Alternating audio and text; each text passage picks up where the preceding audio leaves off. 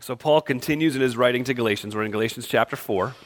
The normal stuff, if you don't have a Bible, please go grab one.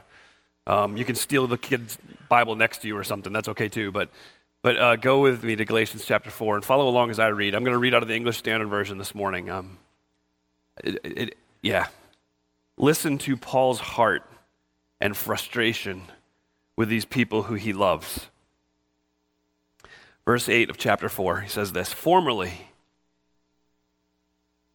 when you didn't know God, you were enslaved to those by nature who are not God's. But now that you have come to know God, or rather be known by God, how can you turn back again to the weak and worthless elementary principles of the world whose slaves you want to be once more?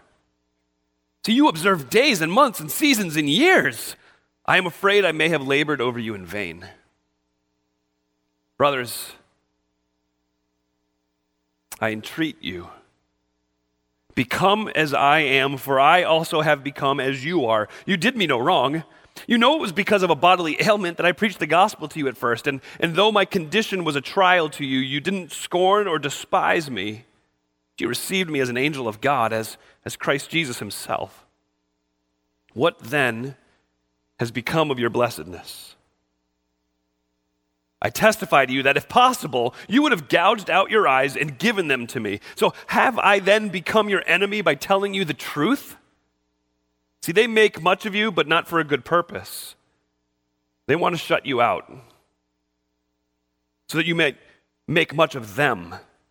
See, it's always good to be made much of for a good purpose, and not only when I am present with you, my little children, for whom I am again in anguish of childbirth until Christ is formed in you.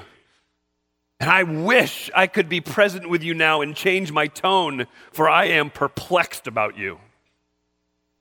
You hear in the words of Paul the heart of a pastor, the heart of a broken man who can't figure out why these people he loves so much are doing such foolish things. There's a few things I need to point out to you before we jump into this, not the least of which is this. Paul talks to them about the experience that they had when Paul first came to them in Acts chapter 13 and 14. Paul went on his first missionary journey and he shared the gospel with them, and they responded remarkably. I mean, there was all kinds of things that happened, including this magician who approached them, and Paul basically said, "You know what, I'm sorry," but and now he lost his eyesight. And the place goes crazy, and then Paul preaches the gospel, and men and women come to Christ. And then you fast forward to another time where Paul's trying to preach, but the Judaizers, the people of Israel, were standing against him and saying, you can't do this, and it brought great conflict, and yet he continued to preach, and then he brought healing to a man who needed healing, and what happened? The crowds began to worship him like he was an angel of God. And Paul's response was, "Stop it, I'm a man just like you, knock it off." He was then stoned at Lystra, which was part of the Galatian churches. He was stoned as if for death. I mean, it was an interesting time, a period of time there in the churches of Galatia. And Paul's saying, you remember that? Before that, you were worshiping things other than God. Before I came to preach to you the gospel, you were worshiping of the imperial cult, the ones who would worship the Roman emperor as if he was the god. You were worshiping these mystery religions that existed at the time. You were worshiping the Greek pagan deities that existed that we all studied in school for the that word, the segment of our studies. We all studied Zeus and Jupiter and, all these things that I should have written down because I got them wrong right off the bat. Some of them were worshiping the heavens and the stars. And he says, you were worshiping these elemental principles. You were worshiping things that should never have been worshiped. And then Christ came, and there was this great rejoicing. And now you have returned to worshiping the elemental principles, which really can be translated as demons. Wow. For any of you who have been keeping track through the Galatians series, you'll remember what it is that Paul is confronting the Galatians about, right? He's saying what you are doing is taking a legalistic approach to the law, and you're trying to impose the law on people in addition to Christ. So you're saying, Jesus, yes, he saves, but you must also do this, this, that, and this in order to be accepted by God. And he says, by living a life like that, you are returning to worshiping demons.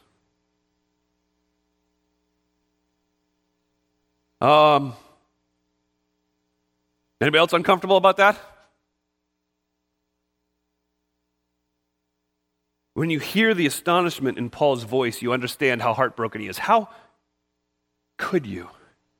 How can you? Man, I wish I could be with you so that I could change my tone with you. The idea is, I wish I could be standing in front of you so I could get a better understanding and maybe understand that we have a huge misunderstanding and you're actually not doing what it is that I think you're doing. I wish I could be there so I could change my tone. I am completely perplexed as to how in the world you think this is right.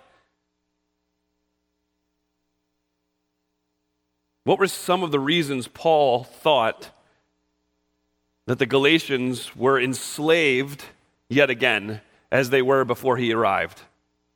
There's a number of evidences of bondage in their life, and the first being this, a scheduled holiness. A scheduled holiness. Look at verse 10. He says this, listen, I'm thinking about you, and you are observing days and months and seasons and years. Okay, that seems kind of neutral until you understand what it is that Paul is saying. He says, listen, you are observing the weekly Sabbath, the new moons, the festivals of Passover and the tabernacles, the year of Jubilee, and you're observing those things like something depends on it. Now, understand this. He's not saying the festivals are the problem. We should all, honestly, I hope and pray that there is a time in the next year or two where we as a church are able to walk through the festival of the Passover so that you can see the Messianic Passover, understanding how beautiful the picture is of what God did for us in Jesus Christ. I pray we're able to do that with this number of people. We'll figure out a way to do it. But that's not a bad thing. Celebrating the festival of the Passover isn't the problem. See, so Paul's not saying reject all holidays. There are people that say reject all holidays, aren't there? There's some cults that say that, but there's also some sects of Christianity that say we should reject all holidays. One sect of Christianity that was actually quite famous for doing it were the Pilgrims. The Pilgrims, when it came to Christmas, were like, we don't want to celebrate Christmas at all. It's just like any other day. We're going to work just like it's any other day. It'll be completely normal. We may fast, we may pray, but it's going to be exactly like any other day. We will not celebrate Christmas, which is crazy ironic because the way we remember the Pilgrims is by celebrating Thanksgiving, taking the day off work, and feeding ourselves full. You're welcome, Pilgrims. See, the problem isn't with the festivals themselves. In fact, Paul deals with that in Romans 14. He says there are some people who will esteem a day as better than another day, and there's other people who will see all the days are exactly alike. He says you just need to be convinced in your own mind of where you stand on that. And the bigger point isn't the holiday's good, the holiday's bad, but the bigger point is every day must be lived to honor God. So that's the most important thing. So honor God this week by thanking him for the gift you have on Valentine's Day. Or better yet, honor God on Slap Day. Do any of you know what Slap Day is? That's February 15th. It's called Slap Day. And there's a great reason to celebrate Slap Day. All the chocolate's on sale. So celebrate, honor God in that day. Like, thank you, God, for this wonderful gift of chocolate that you have given to me. Right? Amen? All you natural food people are like, oh, it's okay. Chocolate-covered kale. It's all right. So what Paul's saying is, listen, the festivals aren't the problem. The festivals aren't the problem. The problem is the Galatians were keeping these festivals, these days, these seasons, these years in order to gain God's favor. And that's a problem. So in our modern era, we see that as well, don't we? We schedule our holiness. I'll go with the days that it's not, because Sunday's an easy one to take shots at you. And some of you are like, oh, here it comes. I won't pick on you today. I'll just pick on this one. Christmas and Easter. Man, Christmas and Easter, we pack this place out. It's awesome. We'll jam people in here and we'll celebrate it. But part of the problem is the reason the people are here is because they're doing their yearly duty. So may I ask you a question? How is that different than going to Rome and climbing the stairs, the Scala Sancta, on your knees in order to gain indulgences from the church. How is that different? It's not. How is it different than going on your Hajj journey as a Muslim and going to the Mecca in order to gain acceptance in Muhammad's eyes? How is that different? It's not. To use any external standard, in this case a calendar, to improve your standing before God can never help you. There's an order. And again, let me encourage you in this. This is actually kind of interesting. So up till this point in Galatians chapter 4, there is yet to be a command given to the Galatians. Up until this point in Galatians 4, Paul has not said, you must do this, until he says this in verse 12, I entreat you, my brothers, become as I am. That's the first command that Paul has given to the Galatians. He's saying, be like me. Not like, hey, I'm a wonderful guy. No, what Paul is saying there is, be like me. I am free. I am free from the law. And yet I continue to obey the Lord. I continue to follow after the Lord and do what it is he's called me to do. Why is that? And he says, because that's what I want you to understand. There's some, and we'll talk about this when we get to chapter 5, where the transition occurs and it talks about what living in freedom looks like. But what he does is he says, listen, here's the nuts and bolts of it. It's an order thing. It's a priority of order. So your salvation and acceptance in God's eyes is not based on what you do. It's based on what's been done for you. Okay? And so when you understand that I am a child of God, then I will do this with great gladness in my heart. Not, I'm going to do this so that I can be a child of God.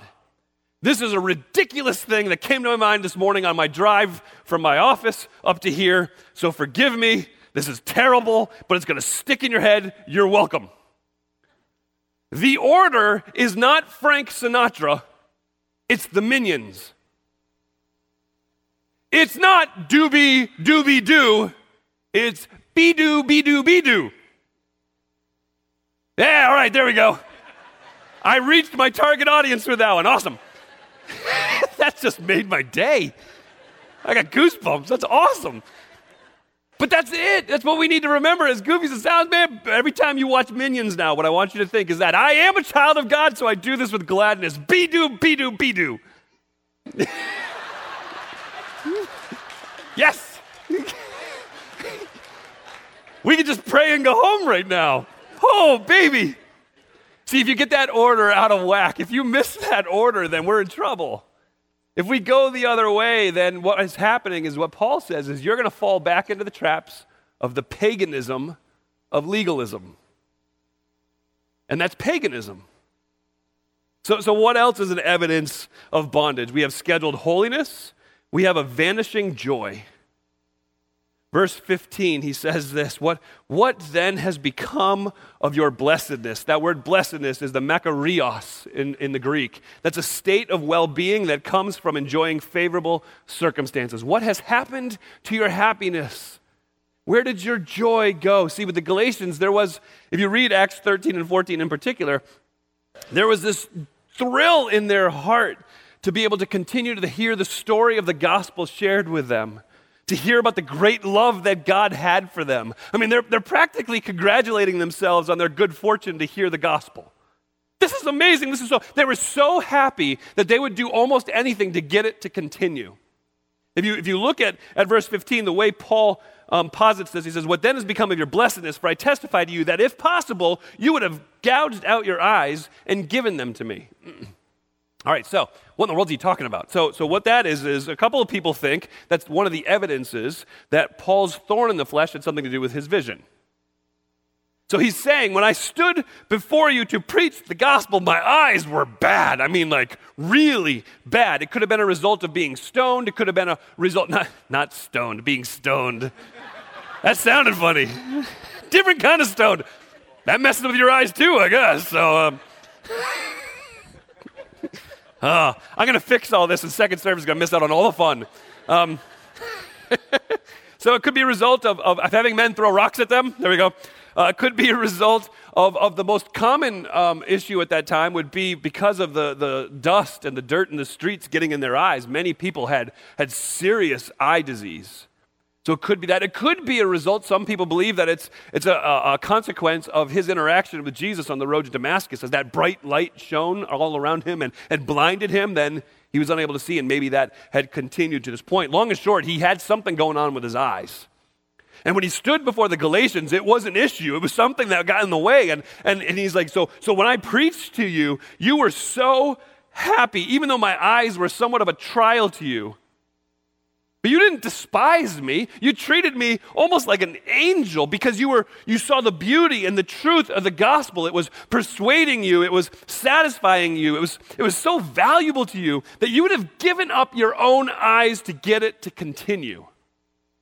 You would have pulled your eyes out and stuck them into my head so that I would be able to continue to preach the gospel to you. That's how overwhelmed these people were with the preaching of the gospel in their place, in their villages, in their cities, in their towns. The preaching of the message of the gospel. The gospel, and we remember this, the gospel is the good news that though we were sinners and completely separated from God as a result of our sin and unable to do anything about it ourselves, that God loved us and sent his son, Jesus Christ, who died for us, and then who rose again from the grave, forever conquering sin and death. That gospel message is what the Galatians were hearing and were receiving with incredible joy. But now, Paul, you're annoying me. Your message is old, and their happiness is gone. They no longer have a confidence in God's favor for them. They've got this insecurity, and they're questioning everything. So let me ask you, where is your joy? Where is your happiness? Is there a genuine, heartfelt thrill in you when you hear the gospel applied to your life? Or have you become the grumpy one? You can search long and hard, friend. You are not going to find in Scripture where it says grumpy is the way to live. We're going to talk about fruit of the Spirit in the next few weeks. The fruit of the Spirit, grumpiness and seriousness aren't on that list. When grace is rightly understood, there's a joy that is just unquenchable in your soul. When grace is rightly understood, you remember that the message of the gospel is that God loves me, and in Jesus Christ, he has accepted me, and he likes me. He likes me. But when the insecurity of legalism comes crushing in, it sucks our joy right out of us. So one of the evidences of living in bondage, again, is a vanishing joy. It's also a lack of humility. Verse 16, have I then become your enemy by telling you the truth? So when confronted with the truth that you are helpless to keep the entire law, and that by keeping the law the best that you can gets you nothing in God's eyes, do you get angry at the one telling you that? This is, and I'm going to be careful just time-wise, but this is where the priority of truth in what we do here at Uniontown comes from. The priority is truth, and I can't stand here and lie to you. I have got to deliver the truth as much as I don't even want to hear it sometimes. If I was to stand here and lie to you, and I'm going to say, if I say most churches, the problem is you run to a church that's local that you think I'm ripping on, and I'm not. Okay? But many churches, maybe I say it that way, that'll protect you from that. Many churches would stand in front of their people and tell you life is going to be great, life is going to be wonderful. You just follow Christ and all your problems are going to go away. Your marriage will be healed, the cancer will be gone. That is a lie. And I could stand here and tell you that, but it wouldn't even take your 10-minute drive home to figure out I'm giving you rubbish. You'd still be in the parking lot and be like, yeah, this is perfect, huh? People don't know how to drive. The truth of the gospel and the beauty in the truth of the gospel is not that when you trust Jesus Christ, everything goes like you want it to, and you never suffer heartache, and you never suffer pain. That's not the truth of the gospel. The truth of the gospel is that we are in a broken world, and we will regularly suffer heartache and pain as a result of it. But in the midst of that, we get God. And he's enough. He's more than enough. So how do you react when someone points out that you're trusting in something other than Jesus? to get you joy is wrong? How do you react when somebody points out that what you have done is you're putting all of your proverbial chips on the promotion that you want to get at work, or the relationships that you want to build with other people, or the finances, or the money going into your bank account, or the possessions that you have, or the sex that you can have or not have? What happens when all of your chips have been put into this moralistic way of living that in essence does nothing except for prove that you can't be a moral person because you're broken and a sinner? So what happens when somebody stands in front of you and says, dude, you got it wrong. You're off. Your trust is in the wrong place. See, what you've got in Christ is an acceptance before God that you didn't earn. It was given to you. So why? Okay, so obviously you guys are probably getting sick of hearing that, because that has been, we're in chapter 4 and I've done it every week. The reason I'm hitting it so hard is because Paul does it every week. There's such repetition in Galatians where he just can't wrap his head around how these people could possibly have walked away from the truth that in Jesus Christ they've got acceptance from God and a grace that they could never fully understand, and yet they've run back to the things that condemned them. And Paul can't wrap his head around it. So Paul continues to hit this hard, and he tells them, be free like I am. But the other reason is this: slavery and enslavement to the bondage of no religion is safer than being enslaved to the bondage of religiosity. So chew on that one for a second, figure out how many different ways you disagree with that statement, and then let me explain it. To be enslaved to the bondage of no religion at all is less dangerous than to be enslaved to the bondage of a perceived religion. And here's why. The one with no religion at all knows for a fact that they're separated from God. The one who is enslaved to the bondage of religiosity has somehow in their mind told themselves that they're gaining credit with God by what they are doing in their moralism. The worst verse in Scripture. Many times I'll say this is my favorite, and then it changes. This has never changed. The worst verse in Scripture is found in Matthew 7, where Jesus says, many of you will stand before me and say, Lord, haven't we prophesied in your name? Haven't we healed? Haven't we cast out demons? And I'll say, get away, because I don't know you. I hate that verse. Because some of you sitting here will be in that situation. Because you cling to your moralism and your ability to keep the rules more than you do to Christ. And so Christ will say, depart. I never knew you. As your pastor, I would beg you to repent. I do not want to stand before Christ and know that you're not there.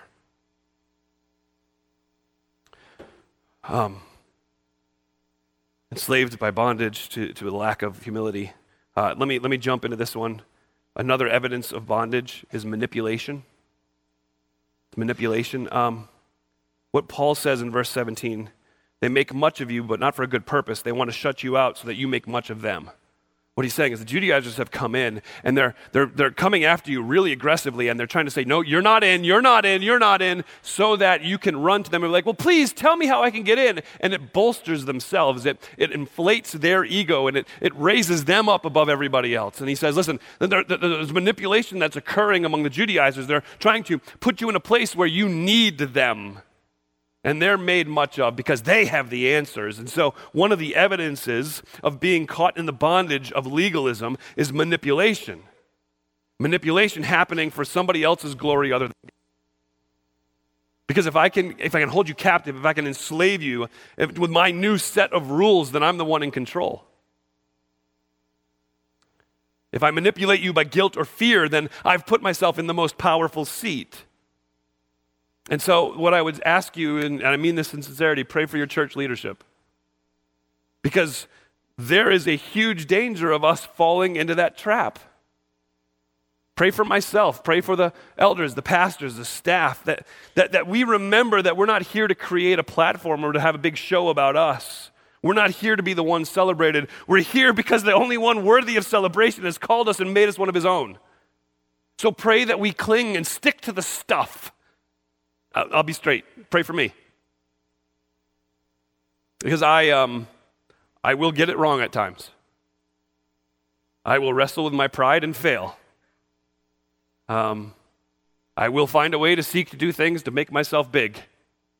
And so I ask that you pray for me. I ask that you pray for my wife, because she's the one who needs to whoop me when I get out of line. You can pray for the elders, because they need to hold me accountable when I get a fat head.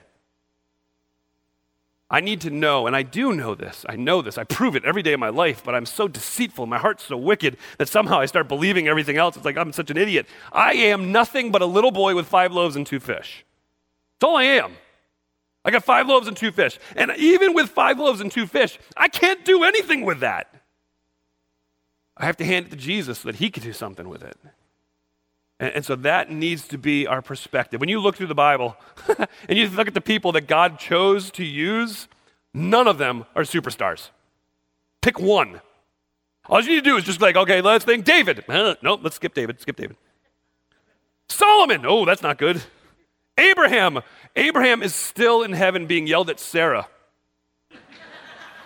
Because Sarah's like, you told him I was your sister. I'm sure it's still happening today. All right, so it doesn't matter who you choose. None of them are superstars. And so the way of the gospel is not a manipulated or scheduled holiness that lacks joy and humility. And that's old-fashioned legalism. Paganism, according to Paul. We're meant, and I apologize that I'm going to have to kind of run through this, but it's really not a whole lot other than, we are meant to do one thing, not be enslaved and be put back into bondage, but we are meant to celebrate the freedom that is ours. So how do we celebrate freedom? Not by being manipulated into being a good moral person who creates this checklist of when to be holy, but we end up being overwhelmed with joy and humility that God calls you his child. The way we celebrate freedom is celebrating that what God is doing for you is so much better than you could ever do for yourself. That's what it looks like to celebrate this freedom that we have in Christ. Verse 19, Paul's like, I'm in childbirth pains for you, Galatians, because I so badly want to see Christ formed in you. So how is Christ formed in us? He is shaped in us when we rely on him to shape us. Jesus is formed in us when we abandon ourselves to him. We let go of all enslavements, we let go of everything else in our life, and instead we allow Jesus Christ to shape our lives. Christ can be formed in us when we're willing to become putty in his hands. Somebody used this, and I love it. Christ presses the shape of his face into the clay of our lives when we take our own amateur hands off the clay and admit we're not very good artists, but he's amazing.